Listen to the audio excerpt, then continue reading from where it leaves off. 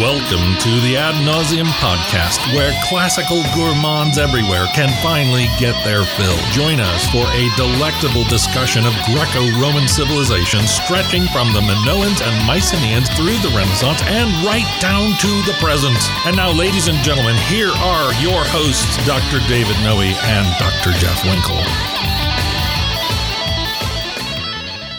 Welcome to the Ad Nauseam Podcast, episode number 66. My name is Dr. David C. Noe, and as always, I'm here in the studio with my good friend and co-host, Dr. Jeffrey T. Winkle. That's right, I am here. And how are you doing, Jeff? I'm doing great. I'm doing great today. Good. Yeah. So who's this person here? I have no idea. Somebody wandered in. Yeah. And it's kind of... A bum off the street? Yeah, exactly right. Yeah. All right. No, this is Jillian, your daughter. Oh, my daughter, Jillian. Yes. Okay. So what's she doing here, Jeff? Well, we're going to interview Jillian today. Yes. Broadly about kind of her experience as a child growing up under a classical tutelage. Right. Your classical tutelage. Mine. Right. Yep. And then also just a lot about the books that she's read, that she likes to read, in particular Percy Jackson and the Lightning Thief. Correct. But that's great, but I want to go bigger than that. You want to go bigger? I want to talk about other things that Jillian has read. I'm going to continue to talk about her like she's not even here. Right. Okay. Should we start with a shout out? Yes, we should. Okay, Right. So this shout out goes to my friend Shani Adeyemi. Shani was born and raised in Phoenix, Arizona, and graduated from Arizona State University with an undergrad degree in mathematics. He's a member of the Phoenix Reformed Presbyterian Church and served there as a pastoral intern from August 2019 until August 2021. I'm no mathologist, but I think that's approximately 2 years. Roughly. Okay. Yes. He's seeking ordination to the gospel ministry within the RPCNA, and he believes that faithful preaching, I like this part, must instruct the intellect, right? Instruct the intellect in the doctrine of Christ, direct the will in the law of Christ, and stir the affections to greater love for Christ. And that can get a little messy. You know what I'm saying? What, stirring you get affections? in there and stir the affections around. Anytime you're stirring. There's going to be some backsplash, Exactly. you might it's to say. be expected, right. Shani has been a subscriber to Latin Per Diem on the YouTubes since 2016. Is that near the beginning? 2015 is when we got it fired up, rolled it out in September of 15. Shani's been with us almost since the very beginning. He's also a Moss Method student. He's a diehard. He is, and we actually met. I think it was 2 years ago. I was in Phoenix with Mrs. Noe, and Shani and I got a lovely photo together because he's a great guy. I like him very much. Fantastic. And, he's a little bit touchy. Should I share this with a worldwide audience? Well, it's too late now. You Okay. gotta see it. Yeah. He said, "Why don't you tag me in everything that you put on Facebook?" Really? Yes. Okay. So now I tag him every time. Every time? At Shani Adeyemi. Okay. And I said, I'm sorry, there's a lot of work I have to get done around the house and such, job-related things, but I can't do it. I'm too busy tagging Shani. It takes a lot of time. It's a big workload. Finally, he says, quote, "I appreciate," this is about the podcast, "I appreciate having a digestible introduction to the classics in a lively and lighthearted format." Excellent. Is he talking about us? I'm assuming so. I hope so. Okay. I hope so. So Latin Per Diem, Moss Method, and he actually listens to the podcast. He listens to the podcast. Excellent. Yeah. Yep. Sharp guy. Mathematical whiz, actually. Yeah. Solving a lot of algorithms. Oh, man. That's way beyond me. Okay. So thanks, Shani, so much for listening and sending in the shout out. We appreciate that very much. So, Jeff. Yes. What are we going to let her talk? We are going to let her talk. I think she's actually going to read out the opening quote. For Okay. today. Yes. Well, as she prepares to read the Ope quote. Yeah. Is that what we're calling it now? Yeah, the Ope quote. The Ope quote. What are we giving to the listener and viewer? Well, we're giving, I think, a much different perspective. Okay. On a lot of the stuff that we generally talk about. Right? We're a couple of old curmudgeons. Right? yeah. Kind of set in our ways. Yes, especially you. Especially me. Right. Exactly. Admittedly so. But we're going to hear, it's going to be a breath of fresh air. Yes. It's a youthful voice, a vigorous mind. Right. And from a different generation and kind of how all of this stuff hits the people much younger than us. Okay. And maybe get a sense of kind of where it's going. All right. Yes. Okay, so I think it's time then for the opening quote. Yes. Take it away, Jillian. What you may not know is that great powers are at work in your life. Gods, the forces you call the Greek gods, are very much alive. So what is this from? What's the source here for this opening quote? This would be from The Lightning Thief by Rick Riordan. We tend to just call him Uncle Rick because no one knows how to pronounce his last name properly. But this is his New York Times #1 best-selling series about a 12-year-old kid from, upstate New York, and his He finds out at some point, right, that he's not who he thought he was. There are questions of paternity. Yes. Okay. Yes. That quote is being spoken to Percy, right? That is spoken to Percy by his mentor, his Latin teacher, who turns out to be more than just a Latin teacher. Don't we all? And the name of that character is Chiron. Chiron. Right. Chiron. Yep. Right. Yes. So it takes its name from the famous centaur from Greek mythology. It also kind of serves in that Yoda-like role Right. in many places throughout Greek myth, right? So, Jillian, when did you first read this book? Maybe we can back our way into the kinds of things Dr. Winkle was talking about, the broader picture, by starting with something more specific. Yeah. So when did you first read this book, and what was its first impact on you? I picked it up probably when I was 12 or 13. One of Lucius's friends had left it at our house. And Lucius, the brother? Yes, the brother. And I picked it up, and I didn't really want to read it because I thought, I don't need to read fake Greek myth. Right. I've read the real things. This is probably no good. But I read the first page, and I got hooked. I read it all in one morning. And then I continued reading it up until, I guess, last Christmas was when the last book of, the third series came out. Okay. So this is a very long-running series. But How many books are in the series? Do you know approximately? Are we talking 15, 20? the first series is 5, and then there's a second series, which is another 5, and then a third, which is another 5, I believe. So 15 in this fictional Right. Greco-Roman. So you picked up this book just kind of out of boredom. Yes. Right. So you nobody had recommended to say, "Oh, you got to read this." Nope. No. Okay. It was sitting on the coffee table, and I thought, might as well read it. And had you heard of it? I mean, I'd heard of it, your yes. brother had My brothers talked were about reading it, and okay. they talked about it a little bit. But, Right. yeah. Now, is it one of those things that I want to get into some of these questions too? Is you as a young girl, you as a young woman now, encountering these myths, encountering these stories, perhaps in a different way than maybe your brother Lucius did, right? So was part of kind of the deal I'm not really interested. You said you're a Greek mythology purist, right? Yes. You've read the real stuff. Why do I want this knockoff? Right. Right. But was part of it also, this is something my brother's into, and I don't want it because of that. Oh, yeah, there was definitely a little bit of that. Okay. I was like, I'm not really interested in that. That's their thing. Yeah. Mm-hmm. But no, it pulled me in really quickly. So what was it about the first page that changed your mind then? You said after the first page you were hooked. The first page, Like it starts... a fish or something. Yes. It starts very... Nice to reference.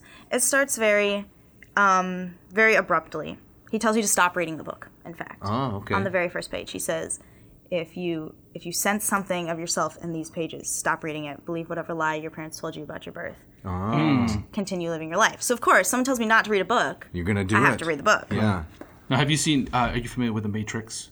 Do you know that kind of story? It kind of reminds me of the red pill, blue pill. So Yes. Neo has a choice. It says if you really want to know how deep this goes, you take the red pill, and you see how the mess really is. But if you want to wake up tomorrow and believe kind of the lie of the Matrix, you take this pill, and you'll never be any the wiser. That's the blue pill. The blue pill, right? Okay. So it reminds me of kind of a similar kind of. That's a nice hook. It is. Yeah. It takes you in medias res and then shuts the door on Right. you. But Right. you're pulled along anyway. Now, one more question about other media. Did you read Lemony Snicket? I have not Okay. yet. It's on my list, but Okay. It reminds me of a similar kind of thing where on the first page... Is that a cough drop? What is that? Lemony Snicket, it's kind of it's a knockoff Ricola. Okay. Right? No, Lemony Snicket, series of unfortunate events. I like the title. yeah. Is Lemony Snicket the author? He's the author. It's a pen name. Right? All right. But on the first page, he says something like, if you're expecting a happy ending, if you yeah, if you want to don't be read this cheered by book. this, don't read this book. And he says these are the children of the book. Bad things are going to happen to them, and it's Right. not going to get better. Yes. And so if you want to go ahead, that's with you. Otherwise, stop reading. So that's not so different than this podcast, right?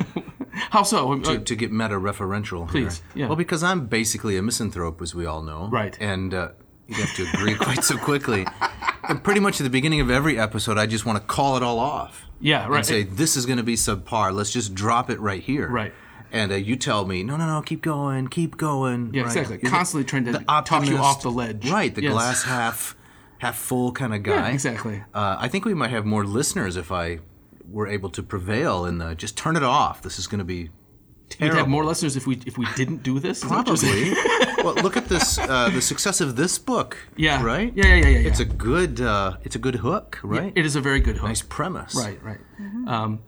But so, again, I'm really interested in kind of your reaction as a if you can go back to yourself as a 13-year-old kid. My oldest son, also picked up this book when he was 12 or 13. And I think there's something also kind of about that age. Yes, you have to be the right age. You have to be right. So could you talk a little bit about that? So, as a 13-year-old kid, what else is going on in your life that you kind of like drew you to this? Is it simply because the characters are of a similar age, or? There's a little bit of that, right? You want to relate to someone your age. Clearly, I'm not running around fighting monsters, but right. There's a little bit of you can picture yourself in that situation. It starts with him in school. With his best friend, who they're both kind of outcasts. And this is the guy that, not to interrupt, but this is the guy who turns out to be a half man, half goat. Half man, half goat. A satyr, right? Right. Yeah. Yeah. Go on. In school, his best friend, who's got a secret identity. Right. And the Latin teacher. Yes. Right.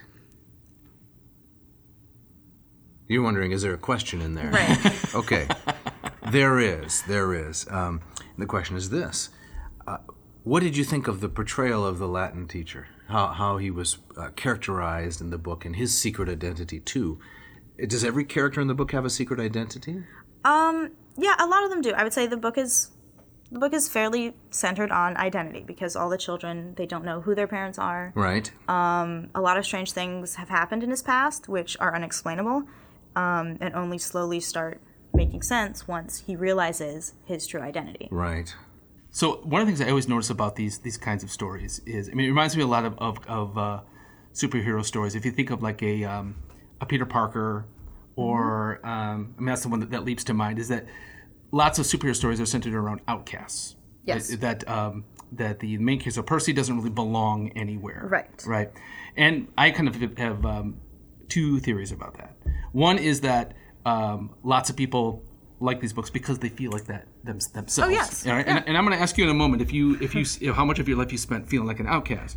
But second is you're familiar with my quasi-obsession of liminality. Oh, yes. Right? Yes. And how so many... I share that. You show excellent. Yeah. Right? We need to have a whole show with Jillian back. We can talk about liminal spaces. I could just take a break. Right. I'm not really interested in liminality. Right. So I think a lot of these, if you look at like a Harry Potter, where, it's not quite the same age, but it's, he's growing into his adolescence, right? He's not a kid. He's not an adult. It's that in-between time of middle school, right? And so I think that there's that kind of natural sense of feeling an outcast, no matter how together you are, how popular you are. Everybody kind of feels like an outcast when they're 13 years old or in seventh grade. So how do those ideas? Did you feel? Have you felt like an outcast in your life? Oh yeah. Really? Oh yeah. Can you talk about that? Yeah. Okay. Being homeschooled, that's always a big one. Okay. You hang around with kids a lot, but people don't think you do. I always, their first question is always, how do you make friends? Do you have any friends? It's like, yes, of course I have friends. But how did you make friends though? If you're just at home the whole time? Percy Jackson. That was a connector? Yeah. That was a big connector because, I grew up studying Greek myth, and Latin and Greek, but most kids didn't until Percy Jackson. That's what pulled them in. Okay. And then we had something to relate. Yeah. Right. To each other on. Yeah. Now, I remember at like department picnics back in the day. Back when we worked at the same institution. When we worked at the same institution. The institution that shall not be named. Shall not be named, right, exactly. It's a different series. But I remember you and your siblings coming along, and I remember you speaking some Greek and some Latin, and being very impressed with the way that you were able to kind of remember and recite these kinds of things. And so I'm kind of curious, like, so you just said that, you grew up studying Greek myth, Greek and Latin, and not many other kids did. Oh, no. So when did you realize that, my education, my upbringing, while there are other people being homeschooled, I'm still very different even within that world? Did you have kind of an epiphany moment where I said, this, what I'm doing at home is not what other kids are doing? Yeah. I would say you catch on pretty quickly when you're younger. Yeah. I would say as I've gotten older though, it's lessened. That's kind of like my flex. I talk to people, at Baylor, and they're always like, oh yeah, did you do this in school? I'm like, actually, I was homeschooled. And then I get this look of, really? You were homeschooled? And I have this quiet moment of, ha, you couldn't tell. If I could just interrupt for a minute. Jeff, flex means, I'm not sure if you know what lingo the kids are using. I'm up with the slangs. You know what that means? I know it. Yeah. Okay. Exactly right. Sorry. So she even your daughter even did an actual She did, flex. right. Well, but her world's gotten larger, I think. So there are other kids studying Greek and Latin when they're just little bitty parvuli. Yeah. And we tried to connect her to such, but in any geographical area, there aren't going to be so many. Right. But as your world expands, boom. Yes. You run into others. Right. Now, I'll fully admit, I was not homeschooled. I did not homeschool my children. Nor was I. And I mean, when I was going through school, homeschooling was a much smaller deal. I think maybe with the interwebs, it's now we just realized that there's a lot more people doing it. And the pandemic. And the pandemic kind of fueled that as well. Exactly. But I remember I had those same stereotypes. Oh, you about did? When there'd be the one kid in the neighborhood who's homeschooled. Homeschooler. Right. Watch out for that kid. Yeah. They either think you're really, really smart or you're really dumb, and there's no in between. They're like, oh, you were homeschooled. Oh, so you're a genius. Yeah. Or they're like, oh, could you not make it in real school? Right. No, for me, I think it was choice A. It was like, the kid's really brainy, but he's not going to look you in the eye. He's not going to know how to talk to you because he's in the basement reading books all day. It was kind of, again, it was that social piece, right? Like, how are you going to take care of that other part of your life? Yeah. I know better now, especially having from my friendship with Dave. Right. Yeah, and to tie it back to Lightning Thief. Please, thank you for bringing it back around to the subject. That's kind of how Percy feels. He doesn't fit in with the kids at his school. He's going to this fancy private academy, and he doesn't relate to that until he goes to Camp Half-Blood and he finds out that there are hundreds of other kids just like him. Yes. So in the Harry Potter books, with which I'm a little bit more familiar, though I have read Lightning Thief for this episode. That's right. And I enjoyed it.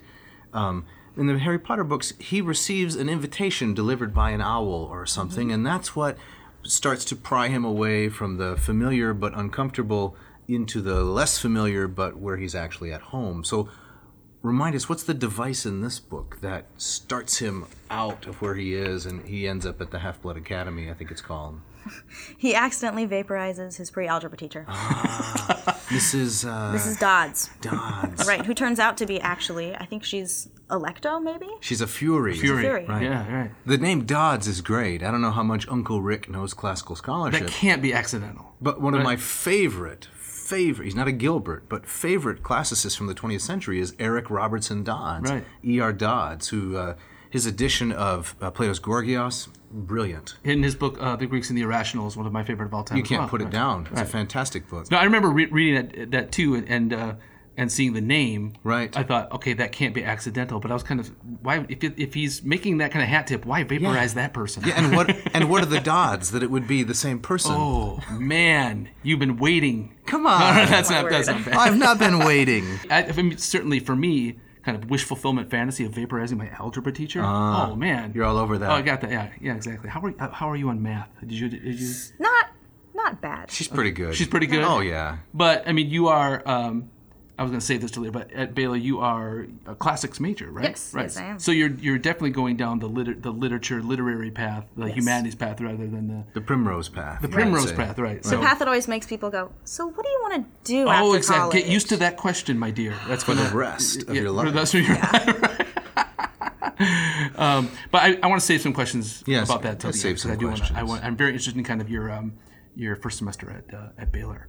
So talk some more, if I may, about Lightning Thief. And you said you read one page and you were hooked. Mm-hmm. And then how did the rest of the story appeal to you in terms of its plot, its characterization, these kinds of things? Because Jeff and I can both attest to the fact that having taught myth and such the last, 20 years, the number of papers I have read by students that say, I didn't know anything about myth. I'm taking this class because of Rick Riordan. Right. Right? Right, exactly. And at first I'm thinking, who is this Rick Riordan? And feeling more than a little envious. I should have done that. Mm-hmm. But then really grateful because he has pulled so many people into the world that we inhabit. Yeah, it's a gateway drug. Exactly. Yep. Right. Yep, absolutely. So talk about the gateway drug, I guess. Well, I think I had a bit of a different experience than most of the kids who grew up reading Lightning Thief, because we really did. We grew up with it, kind of like how the millennials grew up with Harry Potter. The books were released, year after year, and so I was late for Lightning Thief because I think it first came out in something like 2005 or 2006. So I was that sounds young. right. But I remember reading the last book in the second series, the Heroes of Olympus series. I remember reading the last book as we were flying. Greece. As we were flying over Greece. Yeah, that was 2014. Yeah. Wow. And you're right about the book, 2005. That's when it came out. Yeah.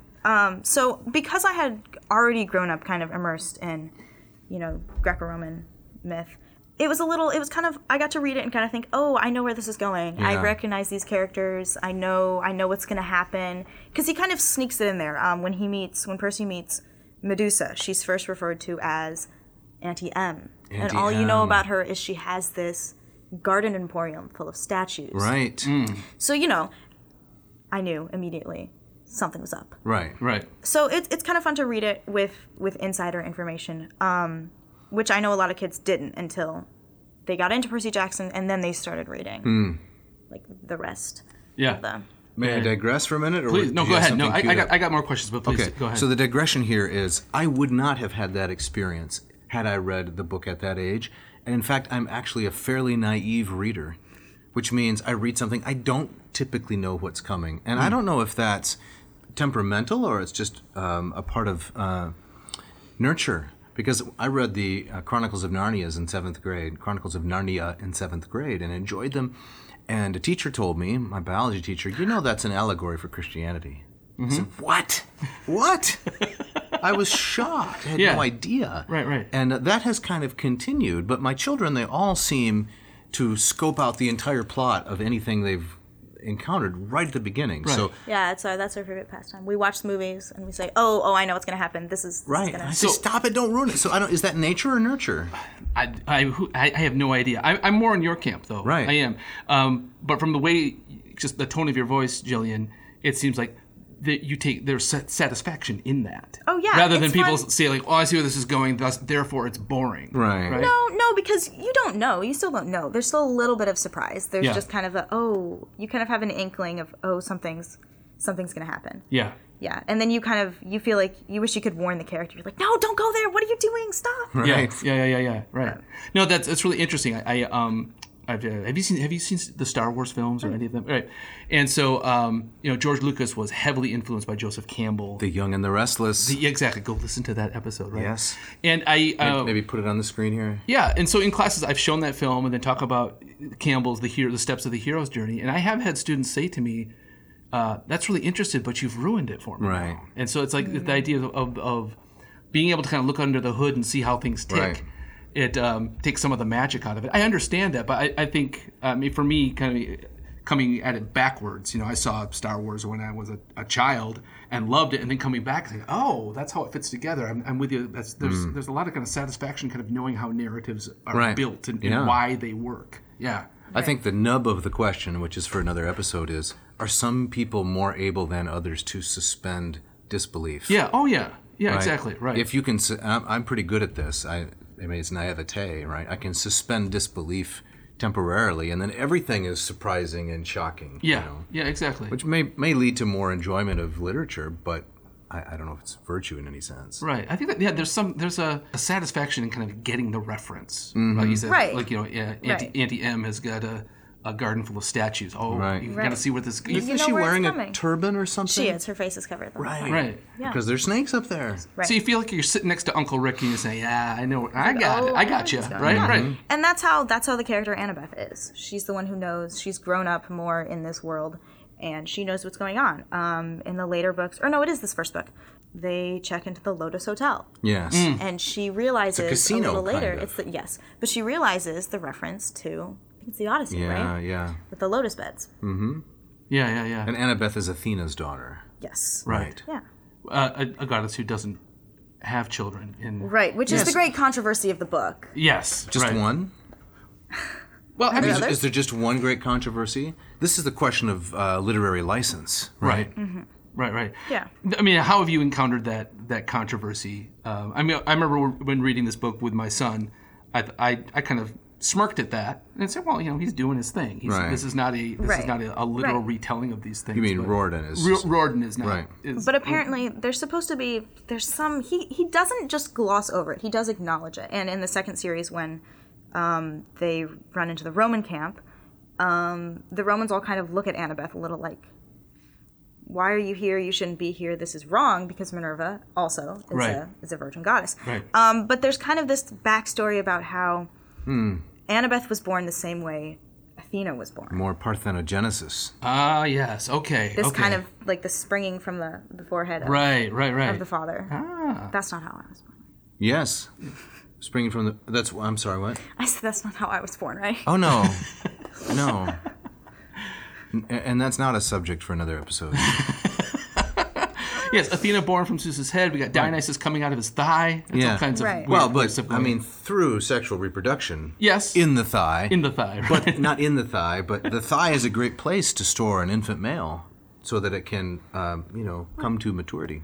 But Athena was born from, what is it, Mnemosyne? Metis. Metis? Metis, yes. Yes. Yeah. So Metis and Zeus are in flagrante delicto, and Zeus realizes his offspring is going to replace him. So he swallows Metis, and whose name means wisdom, and somehow the child goes to his brain and pounding headache and Hephaestus, and the rest is history of sorts. Right. So Riordan, he taps into that tradition to kind of do an end run around Athena giving birth. Yes. Gotcha. All right. Okay, that's interesting. Yeah. Have you read his, he's doing things with Egyptian myth, right? Yes, I did read he has a trilogy about these two kids and some Egyptian magic, which I did read, and I really enjoyed those books also.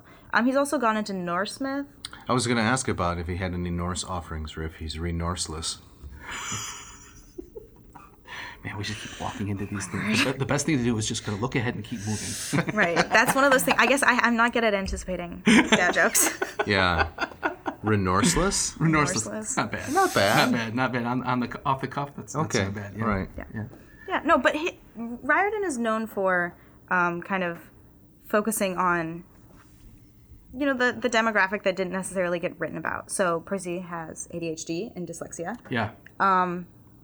Which turns out to be his strong suit, right? The answer for that is that, he's not meant to sit in a classroom. He's meant to be fighting. He's meant to be running around using a sword. Yes. And he can't read English because his brain is wired to read ancient Greek. Right. Yeah. So these things that in the modern world, in his school kind of label him as, dumb or not having as many skills as someone else is actually what makes him special. That's really interesting. Yeah.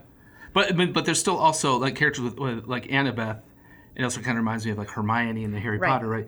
They kind of hold up the more kind of the academic end of things, right? They are schooled in the lore in ways that Percy is not. Right. Mm-hmm. Yeah. Right. Yeah.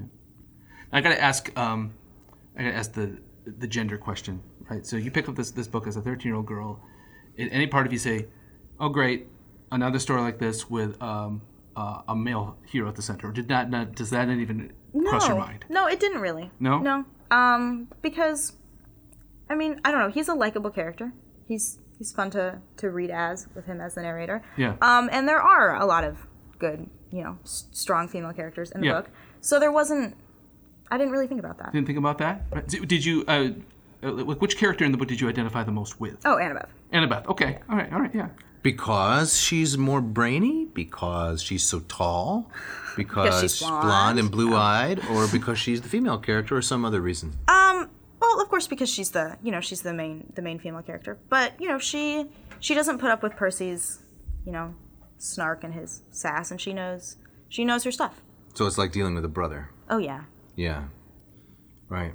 So one of the important plot devices in the book is the lightning bolt, right? Yes. The theft of the lightning bolt and the characterization, if I'm remembering correctly, of Mars as a bike. Ares. Yeah, we got to keep our Greeks and Romans straight. Okay.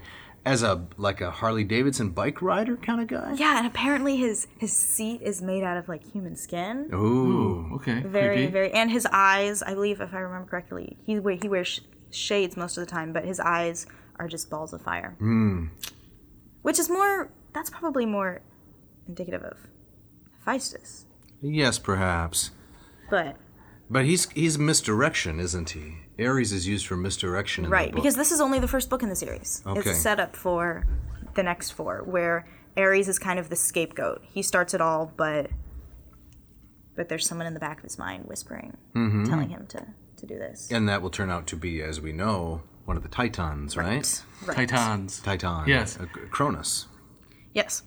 Now, I like that portrayal of Aries because I think that dovetails well with kind of a Homeric presentation of Aries as hateful even to the gods. Yes. There's that great scene where Aries himself gets wounded and he goes up to Olympus to kind of literally bellyache. Right. And Zeus Right. says basically, I know you're my son, but I hate you just like everybody else. Exactly. Right. So it kind of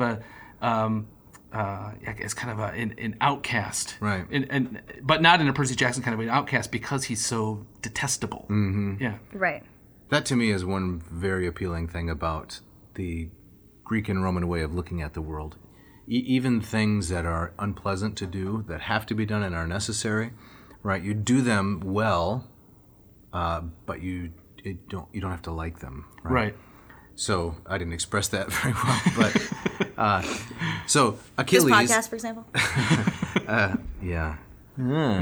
Achilles, right? He doesn't glorify war, but he's still going to be very good at it because that's his job. Yes. So, to use your example, Zeus doesn't consider Ares commendable in any fashion, but they nevertheless have a grudging admiration for his efficiency. Right. Oh yeah. As a yeah. warrior. Very good point. Yep. Yeah. Something you said that like for the millennial generation they had Harry Potter. Right. Were you a Gen Zer? I would be a Gen Z. Gen Z. Okay. I kind of fall in the middle. In the middle? but- Yeah. that liminal space between Yeah. generations. The liminal space. Oh, please. Right, because I remember, landlines. I wasn't an iPad kid. Gotcha. I didn't watch YouTube until I was much older. Yeah. But- yeah. Yeah. So you kind of scoff at your younger siblings and say, Right. look, Yeah. all the stuff that they grew up with in their hands. So he doesn't know what cable TV is. Right. Kids these days. Right. Did you have a rotary growing up? Oh, yeah. Yeah, right. The knobs and so forth. Right. Yeah, I remember Right. cassette tapes. Yeah. Right. I heard a good joke recently. Please. So if you, it's really not a joke like with a punchline. It's a setup, right? Mm-hmm. So the TV knobs fall off, right? So you get the knob from the stove and you put it on there. So, what are you doing? I'm watching Scooby-Doo on broil. Because the knobs, from the oven to the Right. television, they're swappable. Right. Exactly. It's a good joke. I wish It I is could the good- remember who. It's a good bit. Who came up with it? But it was making me think that you and I are Gen Xers. Yes. Yes, I guess so. Who was our The predecessors. Rowling? Our Uncle Rick. Who was writing the? It was Star Wars, I was Was it saying. Star Wars? Was that our thing? Because we weren't. I never read a Star Wars. Well, I know, book. but it was that same kind of That was phenomenon. our myth. You're blending genres, though. No, Literature. she's right though. But that's she's what- right. We did You not. guys watched you watched the movies in the theaters when they came out, right? I did. Yes, the giant Dorito chip going overhead like this. Exactly right. Right. And that was a Spaceship. big deal, all the that was special a big deal. effects and everything. 1978. I was 5 years old. So I think she's right I think that was our generation's myth. But don't we did not necessarily accept have a book series. I mean, I grew up on Narnia and Tolkien. But they were already 40 years old. Exactly. Right. They were. But we did not. There was not. Fair. An Uncle Rick or a It's JK. it's kind of a newer. Right. It's a newer genre. But the literary landscape has changed so dramatically, right? The only way we got access to new books was the Scholastic Weekly Reader every Friday. They came out, little thin newsprint kind of thing. You'd paw through it and know what's coming out. I remember right? it well. Exactly. Yes. Or would the bookmobile show up at your school? Exactly. Yeah. You're right. Right following the Twinkie Mobile. But that's how it worked. Now, I remember reading Tales of a Fourth Grade Nothing, Judy Blume. Yes. Right, and Fudge. Super Fudge. Right. Yes. That was kind of a series, right? It was a series, but it was nothing grand and That's my point. mythic. Yes, right. But it's partly because of the nature of publishing and marketing at the time. How could they have gotten all this stuff out to a grand audience, huge audience in a short amount of time? Yeah, that's a very good point. That's a very good point. Yeah. I think I would have been a much different, maybe a less naive and incredulous kind of reader had I grown up in that world. Yeah. Well, no. What other series have you liked that would maybe fall more broadly under the banner of kind of myth-inspired or Greeky. Classics, Yeah. right? Classics, yes. That's what this podcast Yes. is about. Yeah. I read. Oh, the reason I didn't want to read The Lightning Thief was because I had my own series about Pandora. I can't remember the author's name. Oh, Caroline Hennessy, I believe. But she wrote about Pandora, and in this story, Pandora was the daughter of Prometheus, and she brings the box of evils to show and tell one day I like to it. prove, my dad's cooler than just, the jar of his half-eaten liver that we keep in the cupboard. So she Yes. brings the actual box of the evils, and she lets out all of them, and Hope is the only one left in the box.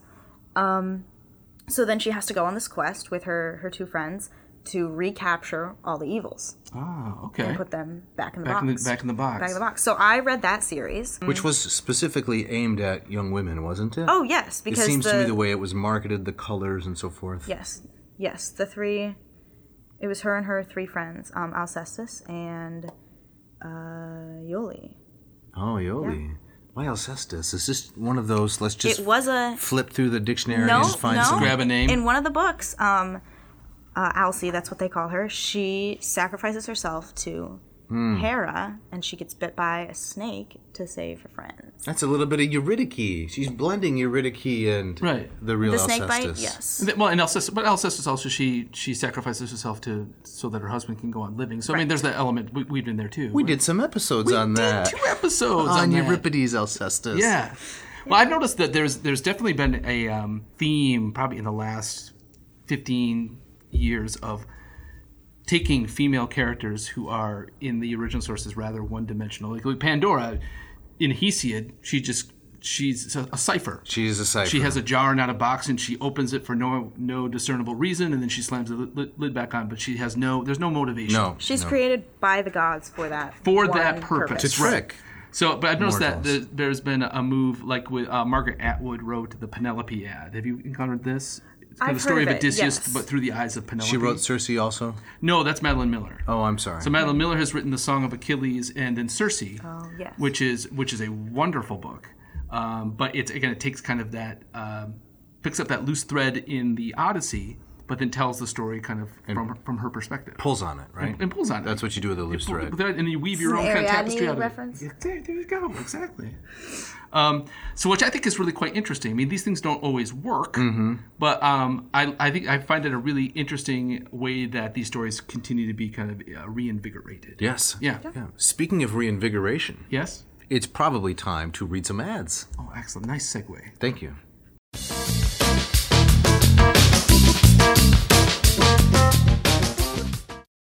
This podcast is brought to you by Hackett Publishing.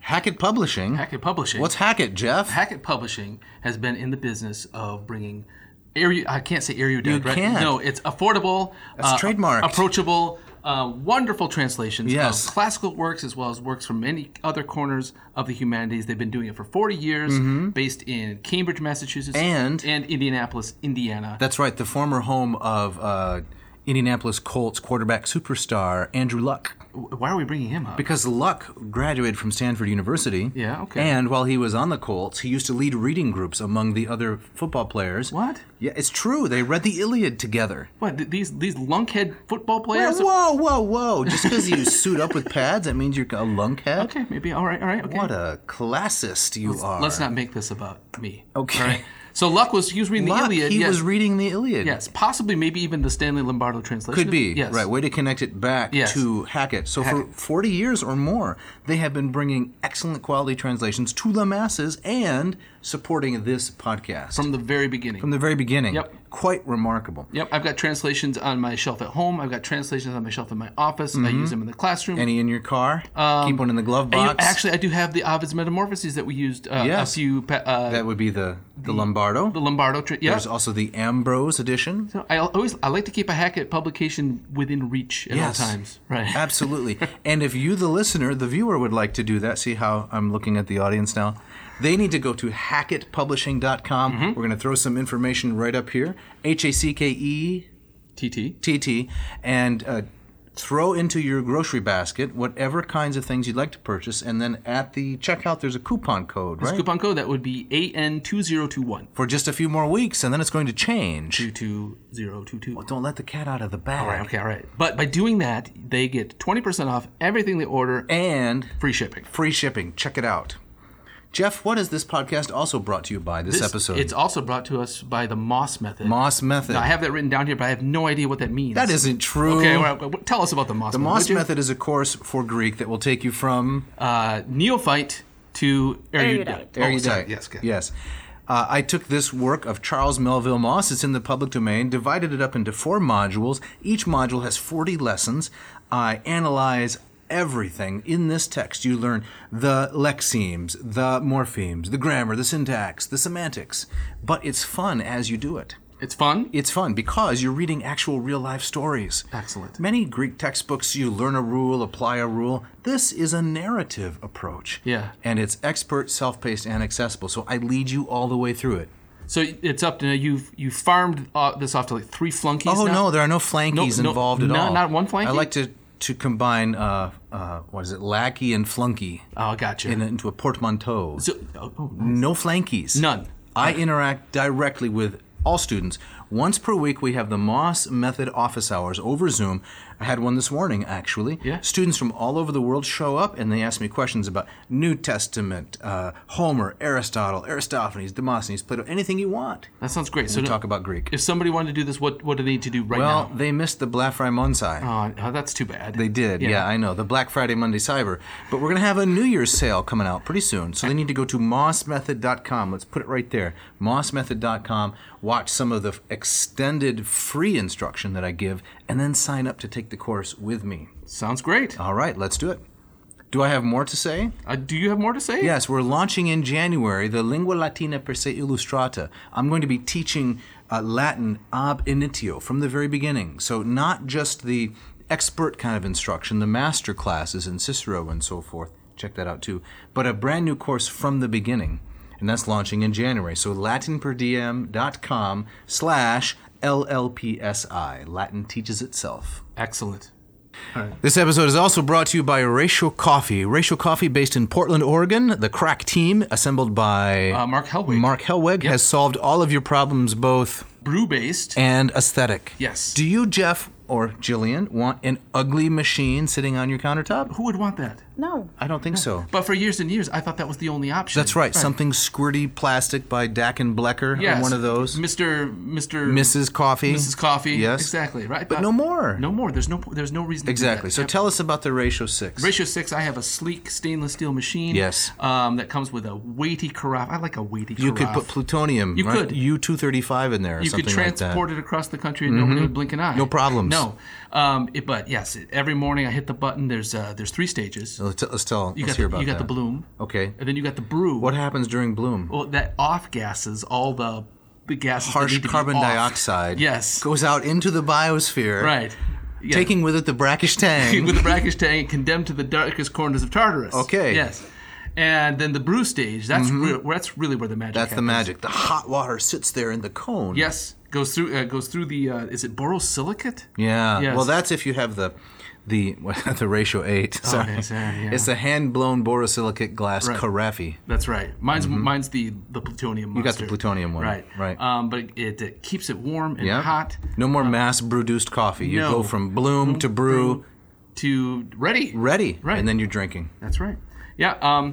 I can't say enough about it. Yeah, it's wonderful stuff. I love the machine. Mine is in oyster and walnut. Beautiful accents. Right. And our listeners, yes, if they go to ratiocoffee.com, that's correct. They can get the 6 or the 8. 15% off. Yes. They need to use this code ANCO, ad nauseum coffee. Put that in. And later in this very episode, yes, we're going to drop again the secret 4-digit code to sign up to win a free Ratio 6. So if they go to the website and they tap that code in, they are entered into the drawing. That's right. Yep. And we're going to announce it in episode number 68. So you can go into the new year with a free Ratio 6 and stop drinking this sludgy bilge water. Right. So check out ratiocoffee.com and keep listening. That's right.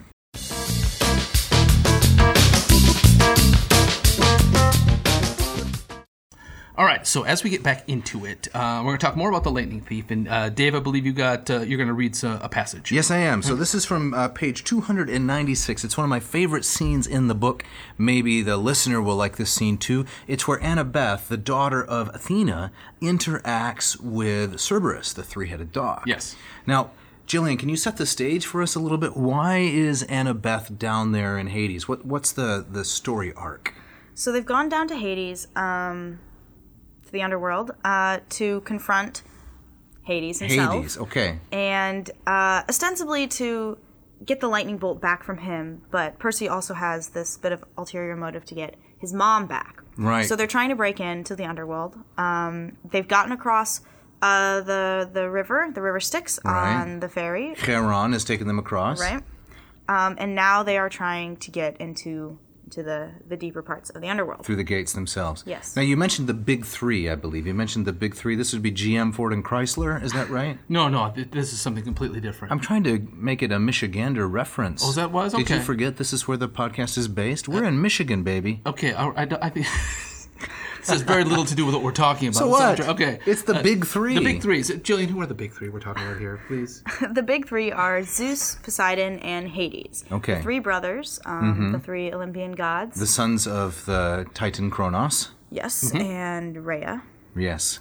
Right? And they have come up with this pact, the pact of the big three, to not have any more children because they are too dangerous. The children of the gods, the demigods, are too dangerous. Right, they're too powerful. I see. So it's a pact of celibacy of sorts. Yeah. No more philandering with mortal women. Yes. Okay. Do all three members of the big three keep this pact? They do not. In fact, the only one that does keep it is Hades. Oh, which ironic. is a bit of a surprise. Right. He's kind of known as the shifty he's underground. He's dishonest. I can't remember any children of Hades. Can you? I think that fits quite well with the Greek myths. You know, Hades is kind of a cipher, right? He's a it's the second time you've used that term. Could you define it for us, he's please? His name might possibly mean something like the unseen one, the invisible one. Yes, that's correct. If you think of the major Greek myths, the only one where he's really a protagonist is when he kidnaps Persephone. That's right? correct. Otherwise, with whom he has no children. He has no children, and then, but even that, in the myths about the underworld, who becomes the face of the underworld? It's not Hades. It's Persephone. You're right. She's the queen of the dead, and so she kind of runs the show, and so he kind of fades into the background. And so for him to have the least problem with this pact of celibacy, I think that sounds about that fits? Right. Yes. So 2 references here. We were talking about the Matrix earlier. Isn't there a Persephone character in the Matrix? It's been so long since I've seen it. Well, we'll go on to the other reference. I used to drive a Toyota Cypher, actually. Little 4-door number. Really? Oh, is that the one I called Daddy's little car? And you didn't no, like that? no, that was a Mitsubishi. Oh. Yeah, that was a Mitsubishi.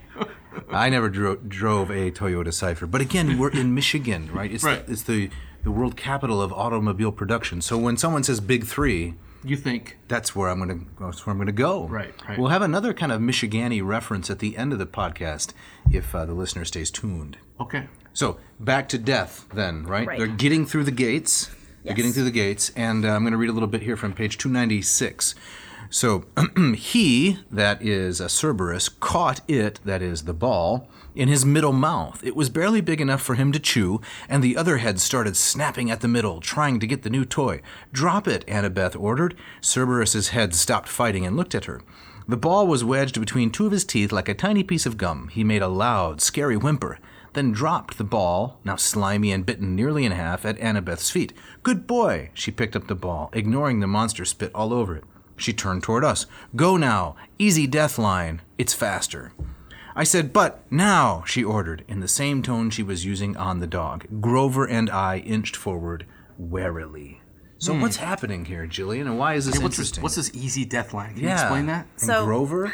So there are 2 different ways to get into the heart of the underworld. Okay. And there's 2 different ways to decide where you go after death. So the underworld is split into, let's see. There's the fields of Asphodel. Watch your language. Tartarus. Right. And the Elysian Fields. The Elysian Fields. That's Right. paradise. Right.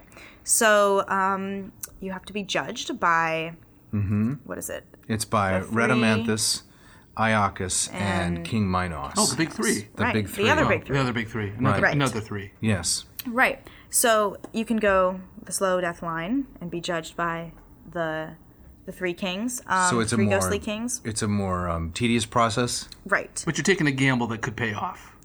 Or right? could end you pushing a stone up a hill. There, for you eternity. exactly right. So it could go either way. Right. Right. Okay. Yeah. But if you were just kind of a normal mortal who didn't really get into much trouble.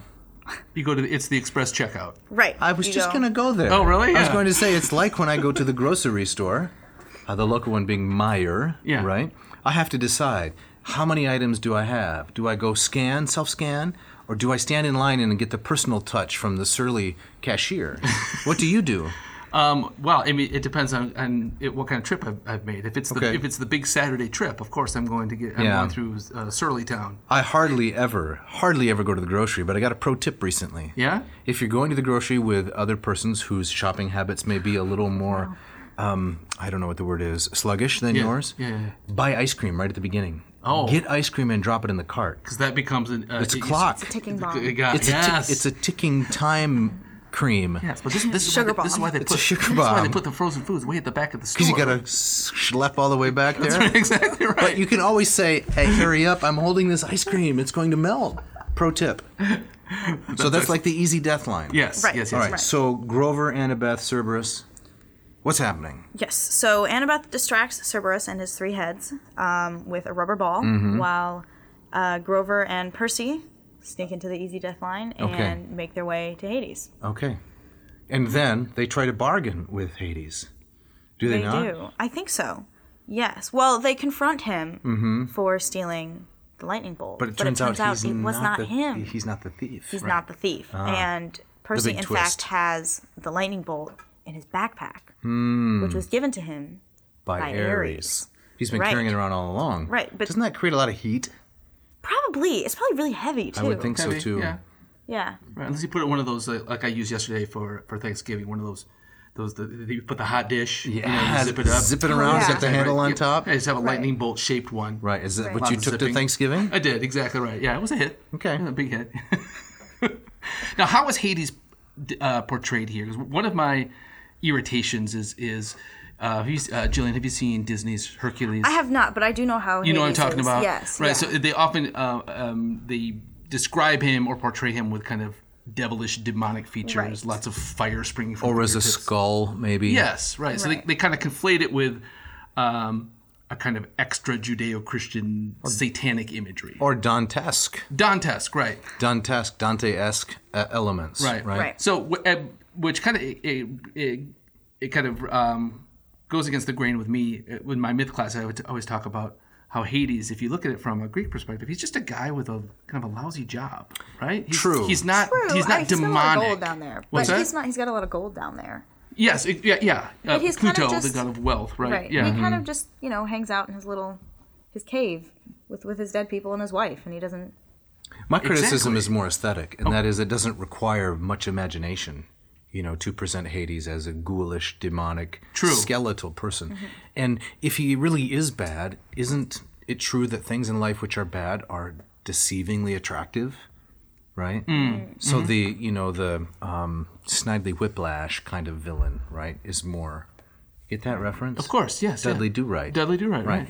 So the character who is deeply evil, but on the surface actually looks very normal or even appealing, I think that takes so much more imagination and artistry. Sure. Or you're often you've used that comparison to kind of the Greek underworld to the DMV. Oh, you've been taking notes. I have been taking notes, but I like that a lot. It's kind of a lot of these Greek punishments in the underworld are not of so much kind of physical torture; they're just of endless boredom. Right. Filling the leaky cauldron, pushing the stone. That's right. Right. Standing in the water up to your waist and just it's frustration. It's frustration. more than Right. torture. Exactly. But there's that this idea of kind of not so much the mustache twirling picture of evil, but the banality of evil is much more terrifying. Right. Talking about the DMV again. Yeah. Exactly. Right. I think that's kind of how Uncle Rick describes it too, with the He does. long Okay. lines and the everyone's just kind of waiting and Right. endless waiting. But Hades himself is not. Is he not devilish or not so really. much? I don't think so. I think he's described as sitting on He's on a throne, right? of skeletons, probably, but he's Yeah. just kind of described as kind of pale and Yeah. Exactly. nondescript. That's right. Yeah, it doesn't get any sun down there. Right. Yeah. Again, Michigan, right? Well, as we start to wind down a little bit, Yeah. Jeff, I understand you have a number of questions. I do. That you wanted to ask my daughter here, Jillian, I do. about her general experience as a classics student and aficionada. Before we get to that, though, Okay. you had mentioned earlier in the episode, Jill, that you went to Greece. Yes. And you said it was 2014? Yes, Yes, it was right? October Sounds right. 14. So you would have been 12-ish? I was 11. I was almost 12, yep. 11, okay.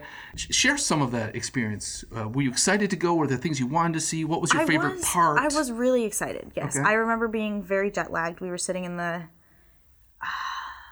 Theater of Dionysus, and I yeah. could not stop yawning. A lot of people had that experience, actually, when Sophocles was being produced. Right? Right.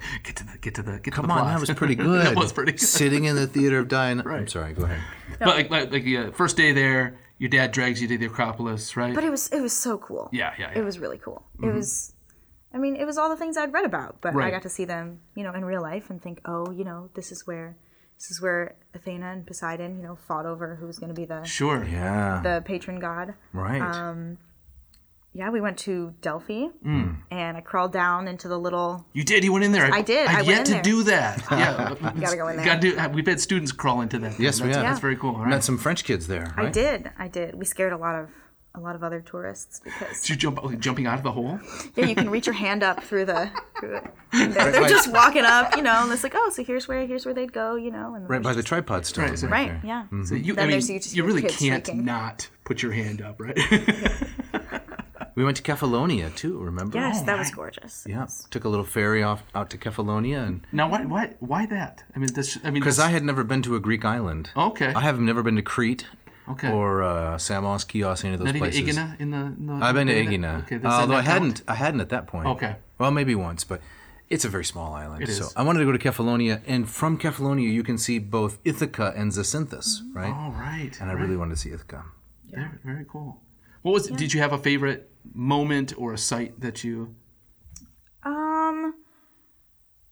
Probably the Acropolis. The Acropolis. It's hard Yeah. to beat that. It really is. It is. What time of year did you guys go? When, I think we went in the fall. It was October. It was October. Isn't that like the perfect time to It go? though? is. 'Cause it's not the raging heat of the summer's gone, and probably not a huge tourist time either. Oh no, it was relatively empty. Empty. That's great. Beautiful. So was that? I imagine that experience had to be formative in your choice now as a college freshman to pursue a classics major. Yes. Right. Yeah. So I wonder if you could talk a little bit more about that, kind of how you came to the decision, how you have perhaps answered the question, what are you going to do with that, which you will continue to get, like your father said, for the rest of your yes. life. Right. Yeah. Well, I resent that question a little bit. Oh, resentment, the family trait. Right? It's that question or people just don't know. They don't know what the classics are. Yes. I say, oh, I'm studying the classics. And immediately they say, oh, like Dickens? Like, oh, I love Yes. Jane Eyre. Yeah. And I have to steer them away. No, Dickens no. didn't write Jane Eyre. No. That was Herman Melville. Exactly right. Of course. Right. Yeah. Anyway, I have to steer them away and say, no, Greek myth, Latin, and Greek. And then they kind of go, oh, so what are you going to do with that? Right? And like I said, I do resent that question a little Yeah, bit because a lot of, not to diss on any of my lovely pre-med friends, but I'm not going to college because I want to have a great career or make a lot of money. I just want to learn. I want to keep reading and writing and studying, and I want to have a study with floor-to-ceiling bookshelves and sit and read. And Yeah. Gonna need a ladder. yes, We need one of those. I like those offices that have the ladder on a track. oh Those are yes, great. the ones that I don't know if I'd ever get a book down. I would just climb up the ladder, look around, come down, move it over. Right, get You've some seen momentum those, and kind of right? ride it. Yeah, that would be that'd the be a lot of fun. best. Yeah. No, I've often fantasized about having kind of just surrounded by books. Right. Yeah, that's Yeah, awesome. yeah. So, but I understand that resentment is. I want to encourage you to fight it, right? Because it will take you nowhere. But I understand it deeply. Fight resentment. Yes, Okay. exactly right. And just as you just did, to kind of explain patiently, kind of what you're interested in and why. Because I do think kind of that notion of education, literature, value in and of itself. in and of itself, right? I don't have to do something Right. with it. I can just enjoy it. Exactly. Right. Although you all already have done some Although some I will do things, things with it. right? Yes. Yes. You've done some editing. You've done some teaching Yeah, Latin. I would like to You're teach. Speaking Okay. like a proud father, she gets to teach Latin at the Bidua, right? The 2-day events. So. Right. Right. And I mean, and to kind of bring it back around to this book we've been talking about, it becomes in many ways very practical. Classics as a way of life. As a way of life, you pick up any text with Nice. any kind of journey, a narrative arc, Right. And you are equipped to kind of understand kind of how the whole thing is put together. Exactly. Right? Even if you're a lunkhead football player. Exactly. As someone recently Those said. lunkheads. You can inspire your team to think like a Greek hero. 'Cause Yes. You're out there on the gridiron thinking about Achilles. Man, we got to get this Mr. Luck on the. I'd the like show. to, right? I don't know. But Yeah. Yeah. Yeah. So the current guest is pretty good. She is pretty good. Yeah. So you're thinking maybe someday doing some teaching. Yes, yeah. I would like to teach. I think. Yeah. More maybe. travel. Oh yes. Have you been to Italy? Yeah. Yes, but I fell asleep at the Coliseum because I was 2. She was 18 months old. Really? She had this little toy that we bought at the McDonald's in Florence. Yeah. Because when you're a family traveling in Florence, at our stage in life, you're not buying the expensive food. Of course not. And you really want to find a good restroom. And Mrs. Noe, she knows how to find a good restroom. The McDonald's in Florence. Just like George. Yes. George Costanza. Great restroom. Yes. So we bought her this little toy, which we then had to tie to her stroller with a piece of yarn. Yeah. Because she would just always look at it and throw it into the street. Oh, Just littering all over Italy. it's a good gag. It's a good gag. Yeah. She milked it, good let me gag. tell you. Yeah. So no memories of. No. Not at all. No. Way I would too like young. to go back. Yeah. Well, I think unless Jillian would like to, add anything in here, maybe ask us some questions. I don't know. She's an occasional listener of the podcast, an often encourager of the podcast. So I've just got a question. Oh, I'm sorry. I have a question. All I want is just kind of a 1-2 word answer. You don't have to explain it, but Okay. favorite author, favorite work from the classical canon. If you had to pick one. Ovid. Metamorphoses. Yeah. Or maybe Herodes. That's what I've been Really? reading recently in my class with Dr. Jacqueline Jones. you got to give her a shout out. give her a Dr. shout out. Jacqueline Jones. Jones, yes. Yeah, my first female classics professor and one of my favorites now. Fabulous. Professor at Baylor, right? Yes. Iowa grad. Iowa grad. Is that Yeah, right? she Yeah. studied under both. Karen Green, Yes, and Rob Ketterer, and all those folks. all the guys you know. Right, yeah. And charming woman, and from all accounts, an excellent teacher, from what I've heard. What and a great name too, Jacqueline Jones. I know, it's like it's a- very Hollywood. I know it's a Marvel superhero It name, is, isn't exactly it? right. Is she the hero or the villain? I don't know. I mean, Jacqueline Jones is that. What is her alter ego? That's what you've got to figure out. yeah. But you're reading the Heroides with Yes. Professor Dr. Jones. Yes, yes, yeah, and I'm enjoying it. It's Excellent. Very cool. Well, the Herodes has got some definitely the topic for another Ovid episode Yes, down the line. sure. Yep. Femme fatales and all kinds of family drama. yeah. Great stuff. But we are up against the clock. We're up against it. I think it's time to wrap things up, Dr. Winkle. Yep. We have some thank yous to make. As always, we got to thank Mishka. She's working overtime now. Big time. With both the audio and video portions of the show. Right. Without whom we wouldn't. No. This would be a pile of goo on the floor. It'd be Yes. a shapeless mess. Mm-hmm. Even hard to describe, apparently.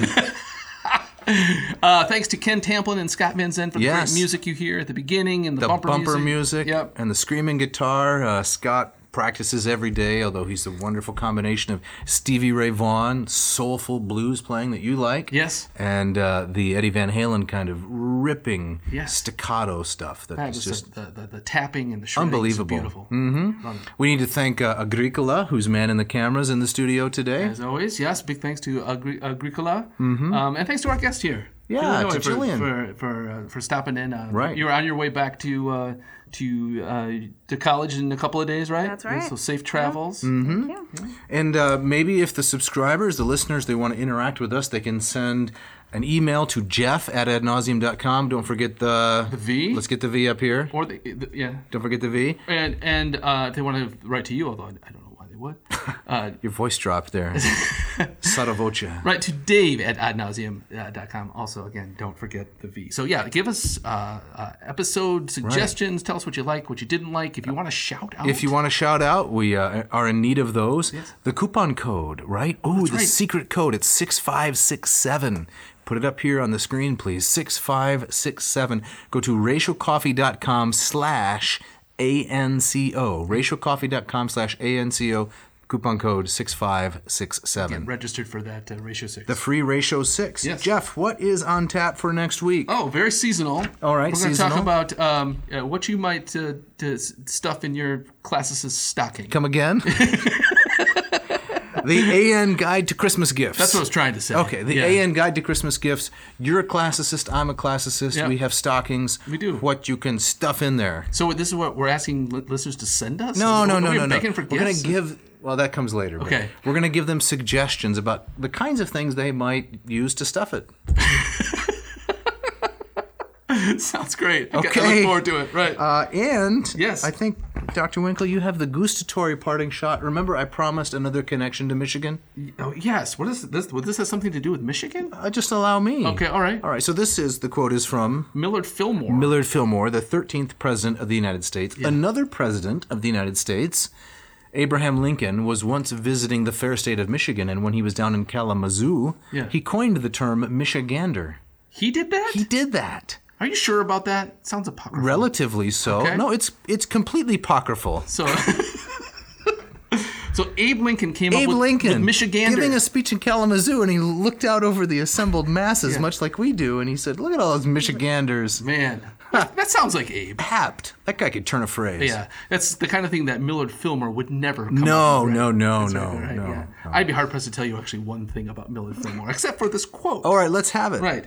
Millard Fillmore, the 13th president, he apparently lived both in Sempronius and Sparta, New York. So Sempronius, New York. Yes. And Sparta. And Sparta. Sparta, that's good for a classicist. Yes, very good. But he once said, the nourishment is palatable.